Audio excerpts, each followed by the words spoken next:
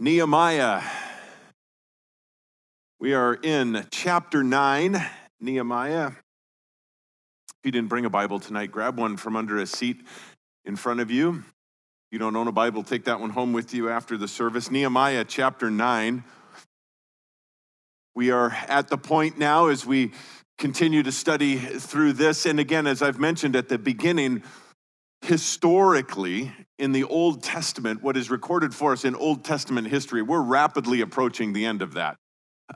We're just a couple of chapters. Once we get to the end of Nehemiah, then we have that period of silence historically before the Gospels begin, before the book of Matthew and the Gospels record is there. Historically, we're coming to the end of the Old Testament.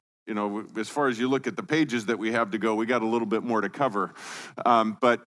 So we're coming to the end of that. The children of Israel have been allowed to return by their captives, by the Babylonians, but they've been allowed to return to the nation of Israel, the land of Israel, to the city of Jerusalem. We saw them come back with Zerubbabel and Ezra to reestablish and build the temple. But with Nehemiah now, the walls have been rebuilt, the gates have been hung, the city now is back into becoming again the city that it was before. And the people are now having a place where they can come back. And we talked last time in chapter 8, we talked about the great part about it, and we mentioned that in verse 1 of chapter 8, where they called Ezra, said, "Bring out the book, bring out the word of God." And they said, we need to hear the word of God. And Ezra got up and read the word of God, and it was explained to them, and that type of thing. And we saw that that was translated to them. They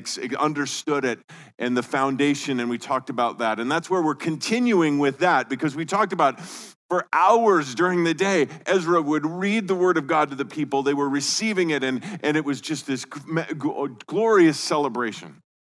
And we continue now in chapter 9.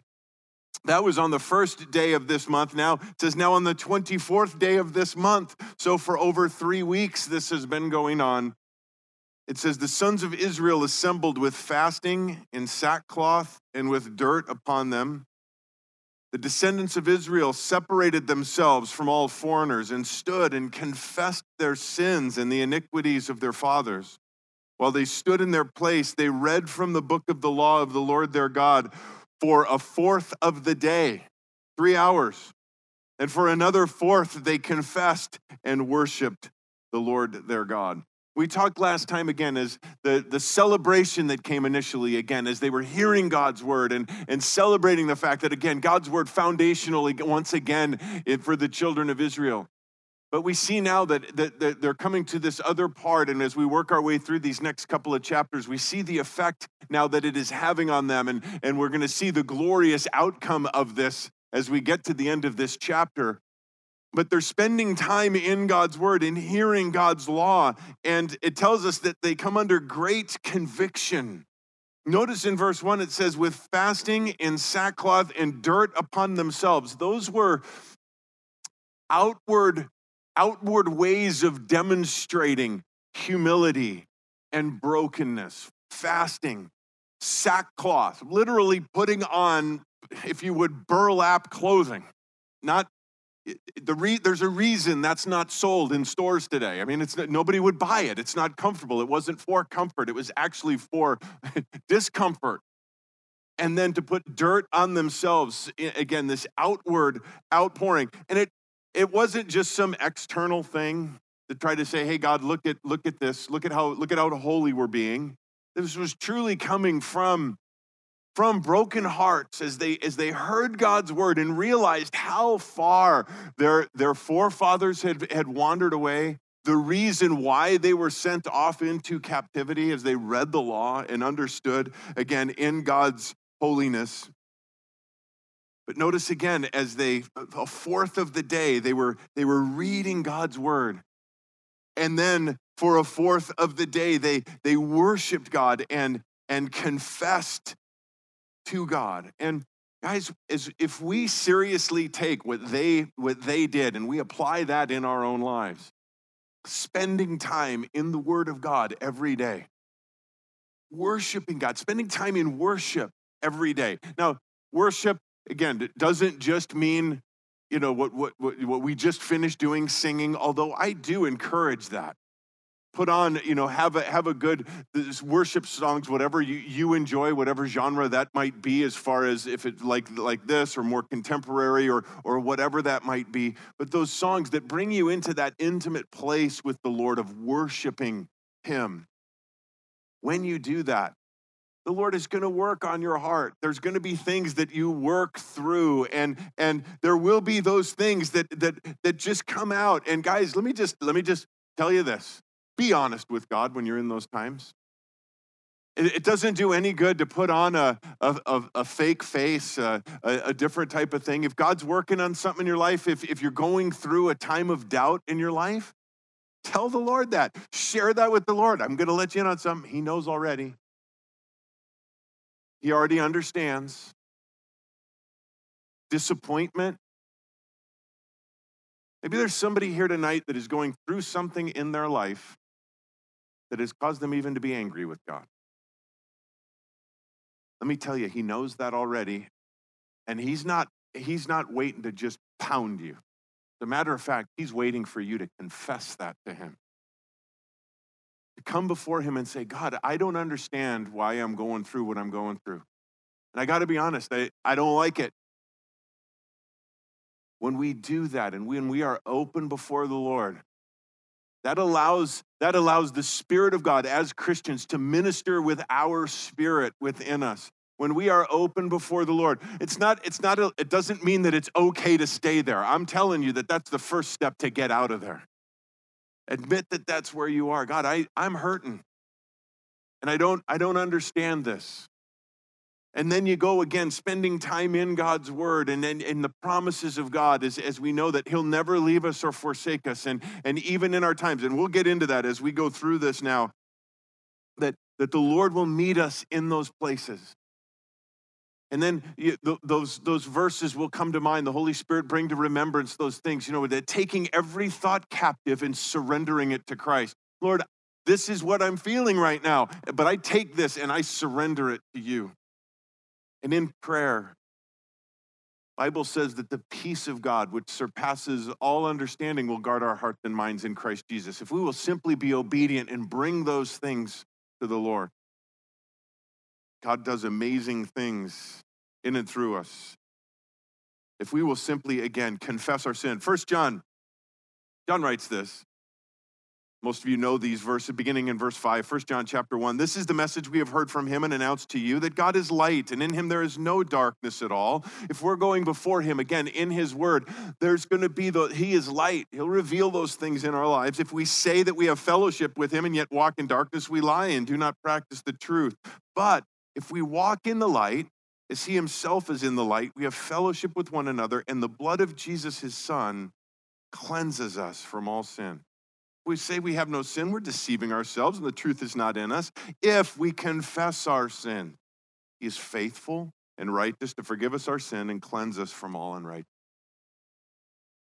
That's where they came to this point. They come to this point in their worship and in their study, confessing their sin, worshiping the Lord. Verse 4, now on the Levites' platform stood Joshua, Bani, Kadmiel, Shebaniah, Bunai, Sherebiah, Bani, Chenani, and they cried with a loud voice to the Lord their God. Then the Levites, Jeshua, Kadmiel, Bani, Heshbaniah, Sherebiah, Hodiah, Shebaniah, and Pathaniah said, arise, bless the Lord your God forever and ever. As we do this and arise now and bless the Lord. Now, as we begin halfway through verse 5 here to the end of this chapter, verse 38 is the longest recorded prayer in all of Scripture. This is a prayer that they go before the Lord with. And there's some great things as we move through this, but the longest recorded prayer in all of Scripture is here for us, beginning in the middle of verse 5. Arise, bless the Lord forever and ever. Oh, may your glorious name be blessed and exalted above all blessing and praise. Your name, O Lord. You, O Lord, higher than all things. Verse 6, you alone are the Lord. Guys, it is always a good place to start there in our prayer. I know we like to kind of blow past that at times and jump right into our list. But it's always great to start right here. Who it is that we are coming before. Who it is that we are dialoguing with in our prayer. You alone are the Lord. You have made the heavens, the heaven and the heaven of heavens with all their hosts, the earth and all that is on it, the seas and all that is in them. You give life to all of them, and the heavenly hosts bow down before you. Paul, when he was writing to the church in Colossae, speaking of the Lord Jesus, said, He is the image of the invisible God, the firstborn of all creation. For by him all things were created, both in the heavens and on the earth, invisible and invisible, whether thrones or dominions or rulers or authorities, all things have been created through him and for him. He is before all things, and in him all things hold together. Again, guys, this is a great place to start every morning, every evening, every time we go before the Lord in prayer. Who it is we're talking with, who it is that we have an audience with every time we go to the throne of grace. Almighty Creator God, the one who created all things, and as Paul tells us in Colossians, he's the one who holds everything together, the sustainer of all things. I think it's hilarious whenever I see in a headline anywhere, new scientific discovery. That just cracks me up. It's just like all of these brilliant minds are finally taking one step closer to understanding something that God created all that time ago. New scientific discovery. That's got to make God chuckle, don't you think? The one who wrote every scientific law, the one who upholds every scientific law, and by the way, the one who can interfere with any one of those at any given time. The one who spoke to the wind and the waves on the Sea of Galilee and said, "Be still," and instantly, not a whisper. The one who made the sun stand still in the sky, the one who, upon a request, backed it up. Yeah, it wouldn't be that big a deal to make it move forward. It does that all the time, every day. Lord, would you make it back up a couple of steps? The sun on the shadow on the steps? Sure.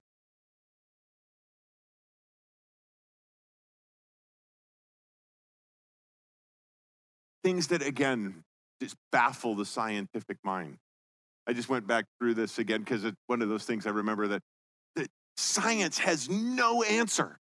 No answer, still to this day. All of the time they've spent studying, and the more we understand even and get further and further and further breaking down the cell. I mean, that was a big deal. The atom, they thought for a long time, was the smallest thing, and then they realized, oh wait, there's stuff inside those atoms. And when they understood more about those protons, positively charged elements, neutrons that are around those, neutrally charged, they're in the center of the atom, and around the outside of that are electrons, all within this microscopic, and those are negatively charged particles. But then when they don't understand, okay, wait a second, this clump of positively charged particles that is together, what is holding those together? Because things that have the same charge, like if you have a magnet, you put both the same ends of a magnet together, what happens? They push away. I mean, as soon as you let go, they push away. Well, how in the world is that going? And what if you flip the magnets around, what happens? They go, whoop, right? So what's keeping that positively charged or negatively charged electron from going right into the other side? Science still has no answer for that. It says it right here. He's the one who's holding it all together. Every molecule, everything, he holds it all together. He's the one who sustains everything. I heard today, this wasn't in my notes, so I'm going to loosely, I won't be able to do it like I heard it, but just one of those things I've been thinking about it all day long. The one who holds every molecule together was the one who held every molecule of the crown of thorns together as it was crushed into his head. Held every nerve ending together so that it would not, he at any time could have stopped all of that. And he did that for you and me.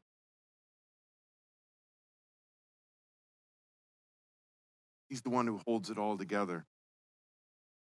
You feel like your life is coming apart, you feel like your marriage is coming apart, you feel like whatever it is that's coming apart, go to the one who holds it all together. He is the one. And that's where this prayer starts. You give life to all of them. The heavenly hosts bow down before you. You, verse 7, are the Lord God who chose Abram and brought him out from Ur of the Chaldeans and gave him the name Abraham. You chose Abram, and not again because Abram was searching for God. Not because Abram was one who had separated himself from all of the other idol worshipers in Ur. No. Abram was an idol worshiper in Ur, and God chose him. God chose him, brought him out of Ur of the Chaldeans. Verse 8, you found his heart faithful before you. Not always his actions. Study the life of Abraham, and there were several times when there was some big oopses in Abraham's life and lack of faith and doing things and well documented. But his heart faithful before you. Chose Abram. If you were here this weekend, we talked about the fact that as Christians, as believers, born-again believers, the Bible tells us, and we looked at that in Romans 8 this weekend, that before the creation of the world, God chose us. God chose to place his love on us. And not because we were somehow super special and all of that kind of stuff. No, we were just like Abram. Why did God choose me? Why did he choose you? I don't have any idea. I just praise God he did. Just like they are here. Thank you, Lord, for choosing Abram, because through that, he didn't choose Abram because he was Jewish. Because there was no such thing as a Jew yet. Abram, that was the descendants of Abraham would be the Jewish people that, through his son Isaac. You found his heart faithful before you. Again, not because his heart was special. Again, what God did in his life, what God did in and through him. Made a covenant with him. God made the covenant. I love this. Again, you chose Abraham,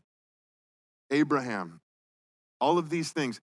Again, not because of what he did before and the things that are recorded. When we go to Hebrews chapter 11 in the New Testament, and we see the life of Abraham there, the hall of faith, we call it in Hebrews 11, and we look at him, it talks about this great man of faith. It doesn't mention the fact that faith wavered greatly, and when there was a famine, he went to Egypt against God. God didn't tell him to go, he went. And when he got on the way there, he told his wife, he said, hey, you know what, when we get there, tell them you're my sister, just in case they want to kill me, to have you, just you tell them you're my sister. Solid advice. Through all of that, I mean, again, you know the story. Several missteps along the way for Abraham. None of that recorded in Hebrews 11. Just talks about his faith, great man of faith. I love that. That tells me that, what happens in Genesis stays in Genesis. God doesn't see that anymore. And again, as he looks at us, he sees his son. We're clothed in his righteousness. found his heart to be faithful before you and made a covenant with him to give him the land of the Canaanite, of the Hittite, of the Amorite, of the Perizzite, of the Jebusite, of the Girgashite, to give it to his descendants. And note this, and you fulfilled your promise. Note this, for you are righteous. You fulfilled your promise, for you are righteous. Guys, God does what he does because he is who he is. You fulfilled your promise because you're righteous. You fulfilled your promise because you're holy. You fulfilled your promise because you can't make a promise that you don't fulfill. And that's the same God who made the promises to us. And they will come true because he is who he is. Worshiping this God as they begin this prayer. Verse 9, you saw the affliction of our fathers in Egypt and heard their cry by the Red Sea. Then you performed signs and wonders against Pharaoh, against all his servants, and against all the people of this land.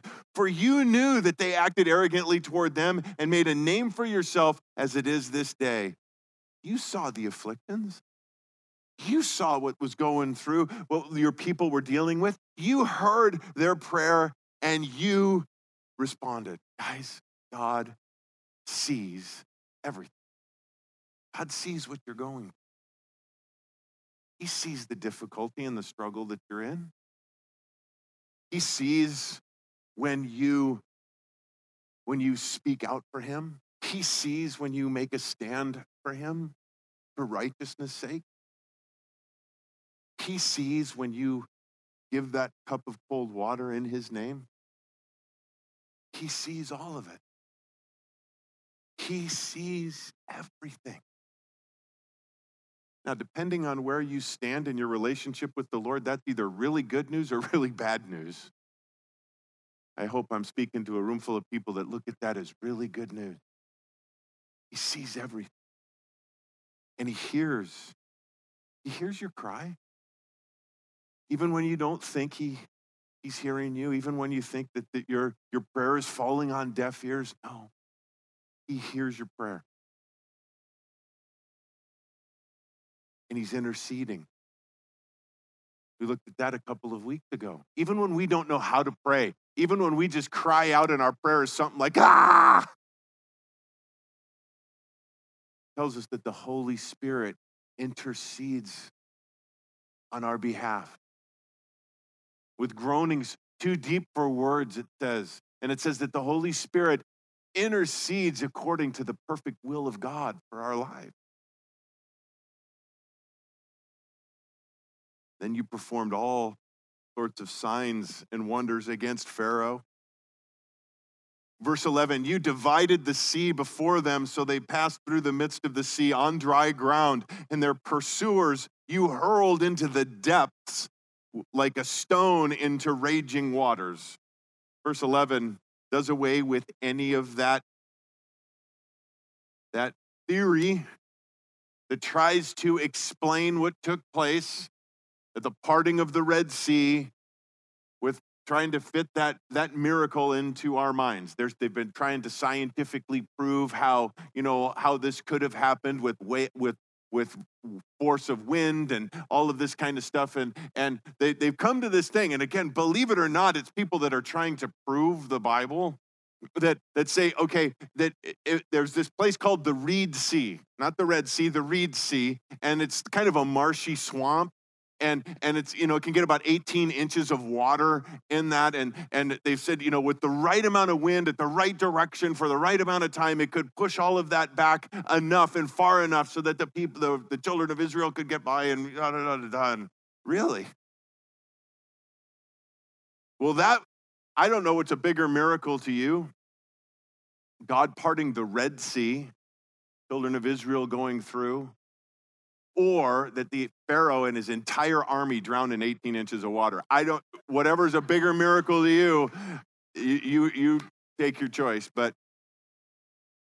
this proves that again, divided the sea, going through on dry ground, by the way, not marshy, swampy ground, dry ground.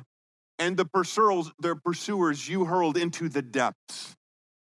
drowned in the depths of the Red Sea. And by the way, guys, I like the fact that my God can part the Red Sea and have them go through on dry ground. That's the God I cry out to when I need the sea parted in front of me. When I need a miracle in my life, I don't want somebody to be able to say, well, let me see how I can explain that. No, I worship the God of incredible miracles. Again, the one who, with his word, be still, can calm the storm. And the one who, if he chooses to leave the storm rage, promises he will never leave me. He will stay in the boat with me. We're going to get to the other side because that's what he said. Verse 12, and with a pillar of cloud, you led them by day, and with a pillar of fire by night to light for them the way in which they were to go. Then you came down on Mount Sinai and spoke with them from heaven. You gave them just ordinances and true laws, good statutes and commandments. God gives the law to them. He shares his heart with them, his word for them. And again, it's not to punish them. It's not to make their life miserable. It's not to hold them into a box. No, it is to bless them. Just ordinances, true laws, good statutes and commandments. Good for us as we follow them, as we live them. David writes in Psalm 19, beginning in verse 7, the law of the Lord is perfect, restoring the soul. The testimony of the Lord is sure, making wise the simple. The precepts of the Lord are right, rejoicing the heart. The commandment of the Lord is pure, enlightening the eyes. The fear of the Lord is clean, enduring forever. The judgments of the Lord are true. They are righteous altogether. They are more desirable than gold, yes, much more than fine gold, sweeter than honey and the dripping of the honeycomb. Moreover, by them your servant is warned, and in keeping them there is great reward. Verse 14, so you made known to them your holy Sabbath. You laid down for them commandments, statutes, and law through your servant Moses. You provided bread from heaven for them, for their hunger, and you brought water forth from a rock for them, for their thirst.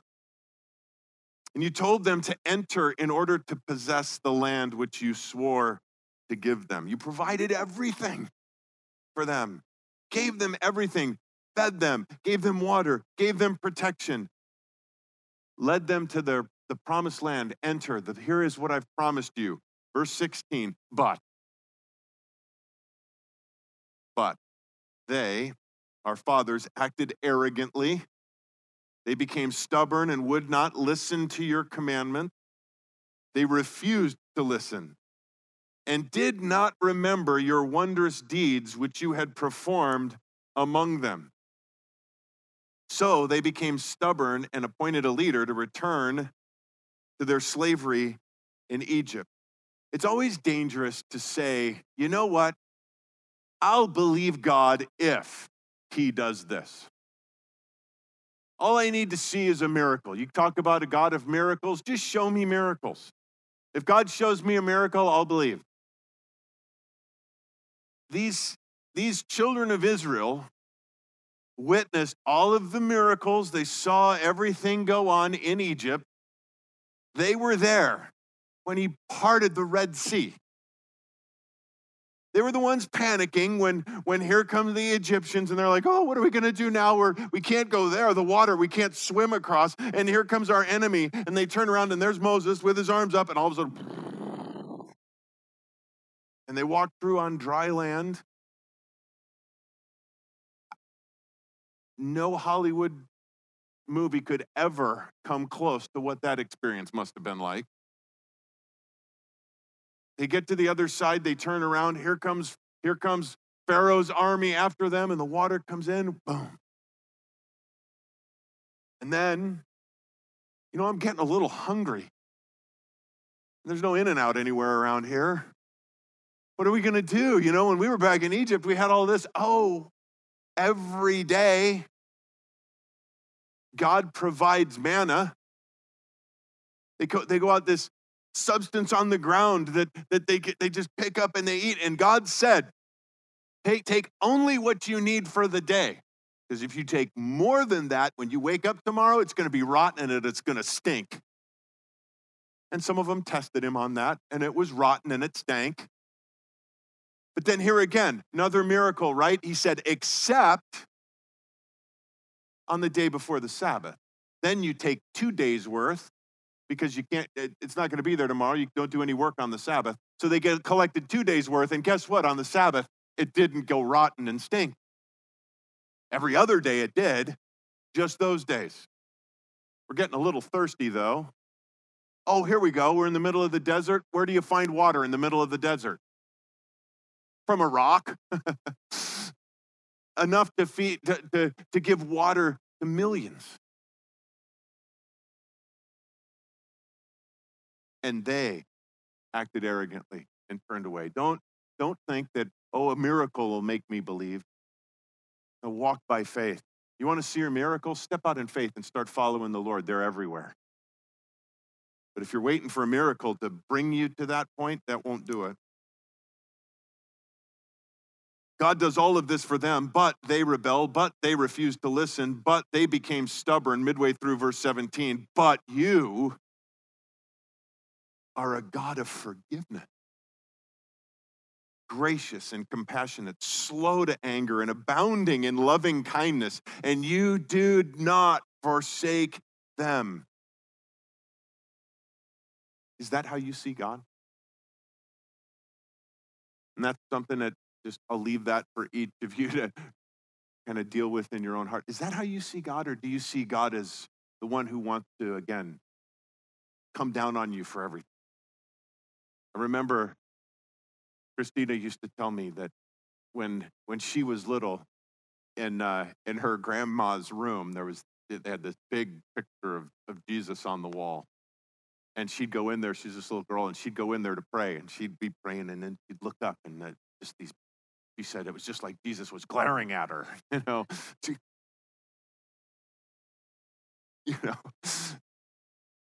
But I think it's easy even for us to get into that. Oh, Lord, I blew it. You must be so disappointed in me. You must be so angry. You must be, so ready to throw me out of the family. But you are a God of forgiveness, gracious and compassionate, slow to anger and abounding in loving kindness, and you did not forsake them. Verse 18, even when they made for themselves a calf of molten metal and said, this is your God who brought you up from Egypt, and committed great blasphemies, you, in your great compassion, did not forsake them in the wilderness. The pillar of cloud did not leave them by day to guide them on their way, nor the pillar of fire by night to light for them the way in which they were to go. You gave your good spirit to instruct them. Your manna you did not withhold from their mouth, and you gave them water for their thirst. Even when, as born-again believers, we have the Spirit of God in us to guide us and to direct us, never leaving us. God of great compassion and love and forgiveness. Verse 21, indeed, 40 years you provided for them in the wilderness, and they were not in want, not ever. They lacked nothing. 40 years in the wilderness, 40 years. But their clothes didn't wear out, nor did their feet swell. 40 years. Their shoes didn't wear out. Their clothes didn't wear out. 40 years, by the time they got there, the clothes they left Egypt with were back in style. And it hadn't worn out yet. You also gave them kingdoms of peoples. You allotted to them the boundary. They took possession of the land of Sihon, king of Heshbon, and the land of Og, king of Bashan, giving them kingdoms.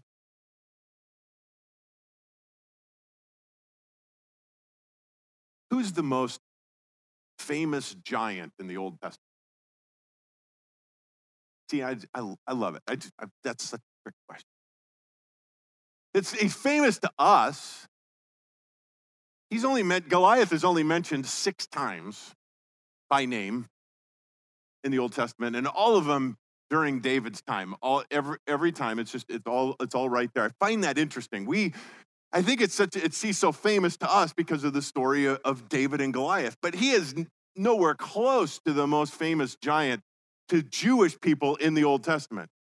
This guy right here, Og, king of Bashan, he's mentioned 22 times in the Old Testament by name. And all the way back in Numbers chapter 21, it says this, verse 33, then they turned and went up by the way of Bashan, and Og, king of Bashan, went out with all his people to battle at Edrei. But the Lord said to Moses, do not fear him, for I have given him into your hand and all his people in his land, that you shall do to him as you did to Sihon, king of the Amorites, who lived in Heshbon. So they killed him and his sons and his people until there was no remnant left, and they possessed the land. That's back in Numbers chapter 21. And Og, by the way, made Goliath look like a shrimp. Deuteronomy 3 tells us that his sarcophagus, although it was either his bed, or there's some debate as to whether it was the bed he slept in or the coffin he was buried in, was 13 feet 5 inches long and 6 feet wide. And they're still talking about it in Nehemiah's day. That God who defeats the giant, who wipes them out. Why did God tell Moses, don't fear him? Because Moses feared him. And who wouldn't? And that's the giants that we face in our life, the things that are insurmountable before us. God, don't fear them. I'm with you. I will protect you. I'll go before you. And like I said, this guy Og, 22 times it's mentioned. Yeah, God took care of him. You made their sons as stars of heaven, not Og's sons, sons of the children of Israel. And you brought them into the land which you had told their fathers to enter and possess. Verse 24 starts with the word so. Their fathers entered and possessed. Again, you told them. It's because your word. You promised. Lord, you said it was going to happen, and it did. And guys, it always does. Always. And you subdued before them the inhabitants of the land, the Canaanites. You gave them into their hand with the kings and the peoples of the land to do with them as they desired. They captured fortified cities and fertile land. They took possession of the houses full of every good thing, hewn cisterns, vineyards, olive groves, fruit trees in abundance. So they ate, were filled, and grew fat, and reveled in your good greatness. You gave them everything. The land was awesome. Just like you said, when they finally went in and possessed it, it was everything that it was there. They grew fat. Verse 26, but they became disobedient and rebelled against you and cast your law behind their back, killed your prophets who had admonished them so that they might return to you, and they committed great blasphemy. They ate, were filled, and grew fat. For a while, for a moment, while they're in the midst of it, yeah, man, God is good. God is good. But eventually grew fat with it. Deuteronomy 32:15 says, but Israel grew fat and kicked. You've grown fat, thick, and sleek. Then you forsook God who made him and scorned the rock of his salvation. Things got good. Things got, quote unquote, easy. And they forsook God. Verse 27, therefore, because of that, you delivered them into the hand of their oppressors who oppressed them. But when they cried to you in the time of their distress, you heard from heaven. And according to your great compassion, you gave them deliverers who delivered them from the hand of their oppressors. But As soon as they had rest, they did evil again before you. Therefore, you abandoned them to the hand of their enemies so that they ruled over them. Yet, when they cried to you, you heard from heaven, and many times you rescued them according to your compassion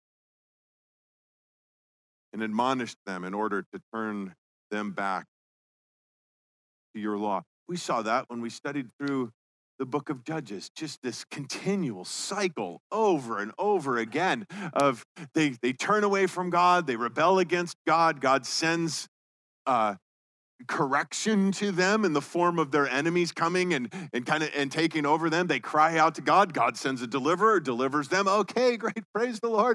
They go away from God, turn their back on God. God sends correction again through it.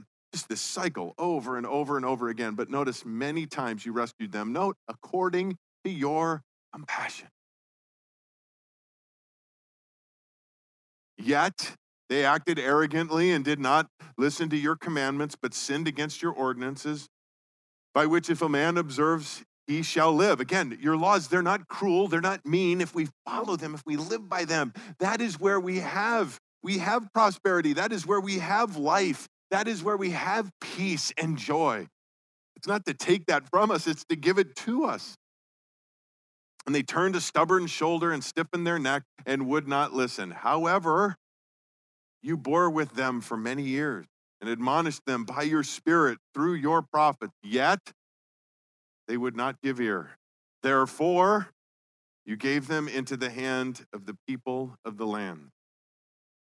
This bringing us kind of up to their more recent history. The people coming in and taking them away. Nevertheless, in your great compassion, you did not make an end of them or forsake them, for you are a gracious and compassionate God. And we kind of bring this whole history of the people together up to this continually rebelling.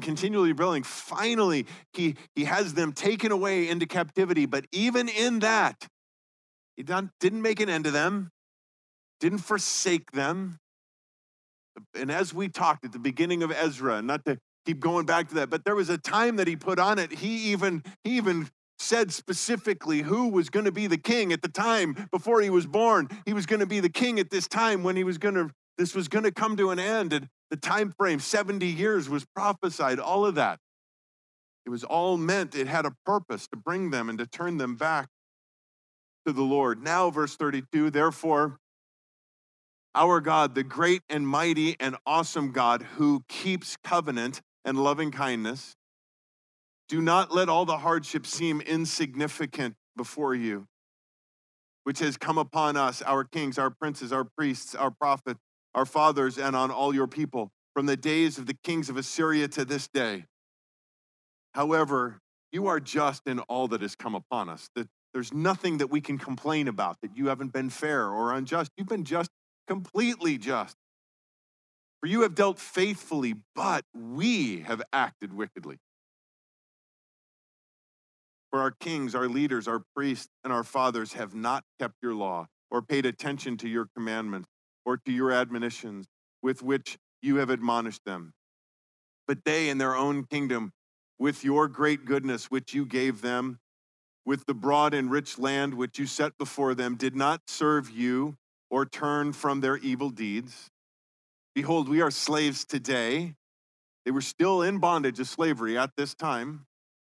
And as to the land which you gave to our fathers to eat its fruit and its bounty, behold, we are slaves in it. Its abundant produce is for the kings whom you have set over us because of our sins. They also rule over our bodies and over our cattle as they please. So we are in great distress. They've come to this point and crying out to them. I want to go back real quickly in verse 32. It says, therefore our God, the great and mighty God and awesome God, who keep covenant and loving kindness. Just as a little homework for those of you who would choose to take it on, Hebrews chapters 8 through 10, a great Grace, I read through it a couple of times today, and I knew we wouldn't have time to go through it in great detail, so I just want to touch on it a little bit. But it speaks of, again, God being a God of covenant. But there was a big problem with the covenant that we're speaking of, that they are saying, you're a God of covenant. There was a big problem with that covenant, and it's outlined for us at the beginning of chapter 8. It says, the author of Hebrews says this, beginning of chapter 8. Now, the main point is in what we have said is this: we have such a high priest, now speaking of Jesus, who has taken his seat at the right hand of the throne of the majesty in heaven, a majesty in the sanctuary and in the true tabernacle, which the Lord has pitched, not man. And then he talks about how everything prior to that, the tabernacle that was built in the wilderness, the temple that was built, the sacrificial system, all of that was a shadow of Jesus' sacrifice on our behalf, because he says this, verse 6, but now he, the Lord Jesus, has obtained a more excellent ministry by as much as he is the mediator of a better covenant, which has been enacted on better promises. And then he goes on to say, if the first covenant had been faultless, there would have been no occasion sought for a second, but finding fault with them, he says, see, the problem with the first covenant wasn't God. The problem with the first covenant was us, was the children of Israel. We kept on seeing them continually falling away, turning away. He says he's the mediator of a better covenant with better promises, because the promises are all his. Continues, if you go through like I said, I encourage you to read all the way through chapter 8, chapter 9, and in chapter 10, it says this, by the will of God, we have been sanctified through the offering of the body of Jesus Christ once for all. Every priest stands daily ministering and offering time after time the same sacrifices, which can never take away sin, but he, having offered one sacrifice for the sin for all time, sat down at the right hand of God, waiting for that time onward until his enemies would be made a footstool at his feet. Verse 14, for by one offering he has perfected for all time those who are being sanctified. Perfected for all time. By one sacrifice, his sacrifice, perfected for all time those who are being sanctified. That's you and I. I love this, again, because of the timing of what we're going through on the weekends in Romans chapter 8. Remember, it says, therefore, chapter 8, verse 1, therefore, there is now no condemnation for those who are in Christ Jesus. Because of the first covenant? No, because of the first covenant, we would all stand condemned. Because as much as we'd like to say, those crazy Israelites, what's the matter with them? Oh, isn't it enough after everything that God did for them and how gracious he's been for them that they would turn their back on him, that they wouldn't obey him in everything that what's the matter with them? It's easy for us to say that, isn't it? That the mirror held right up in front of us. There is therefore now no condemnation for those who are in Christ Jesus, because of the new covenant that he's the mediator of. That's what Paul goes on to say. For the law of the Spirit of the life in Christ Jesus has set you free from the law of sin and of death. For what the law could not do, weak as it was through the flesh, God did, sending his own Son in the likeness of sinful flesh. And as an offering for sin, he condemned sin in the flesh, so that the requirement of the law might be fulfilled in us who do not walk according to the flesh, but according to the Spirit. The new covenant in Christ Jesus, the one who gave his life once for all for us, fulfilled the law. The new covenant based on new promise. And praise the Lord, he is the God who keeps covenant. Because of that, we know that the covenant promises in the new covenant are ours.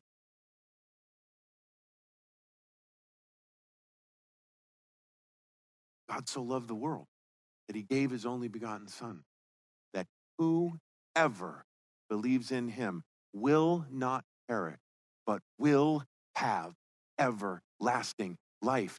That is a covenant promise based on the new covenant. Like we talked this weekend, justified because of the new covenant, justified, we stand declared righteous before God, clothed in his righteousness. And because we are justified, we will be glorified. That is a covenant promise because of the new covenant.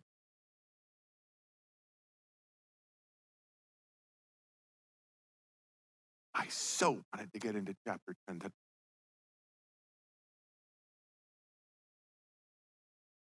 Now, because of all of this, we are making an agreement in writing, and on the sealed document are the names of the leaders, our Levites, and our priests. We'll pick it up there. I don't even want to wade into chapter 10 with the few minutes we have left, because there's some cool things that follow with this. Revival is taking place in the children of Israel here. And we'll see some of that stuff as we move through in this, again, as those under the new covenant.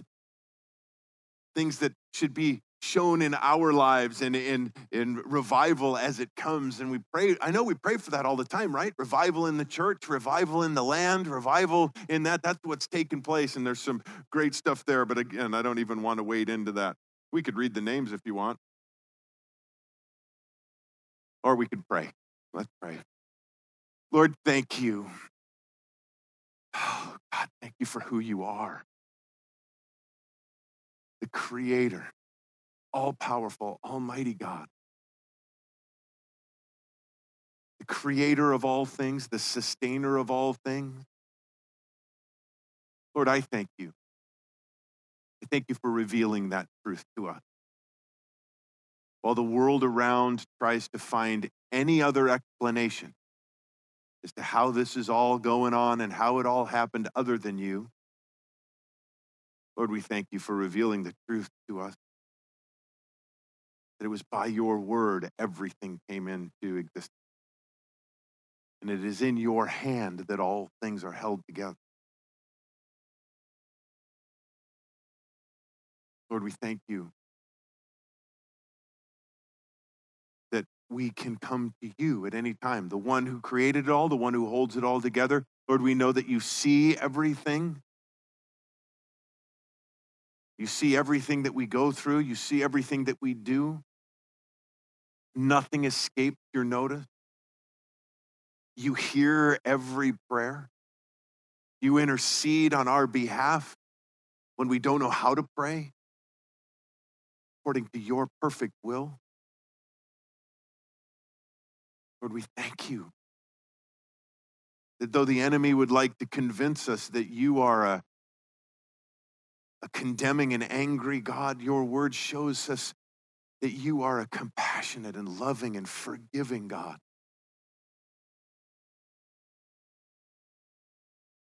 Lord, we thank you for the new covenant in your blood, poured out for us for the forgiveness of our sin. We thank you that you are a covenant keeper. Not because you choose to, but Lord, it's because you have to. It's who you are, your very nature. And because of that, Lord, we can hold on to the promises that you've given. Lord, I pray right now for anyone here tonight who's struggling with doubt, who's struggling with discouragement.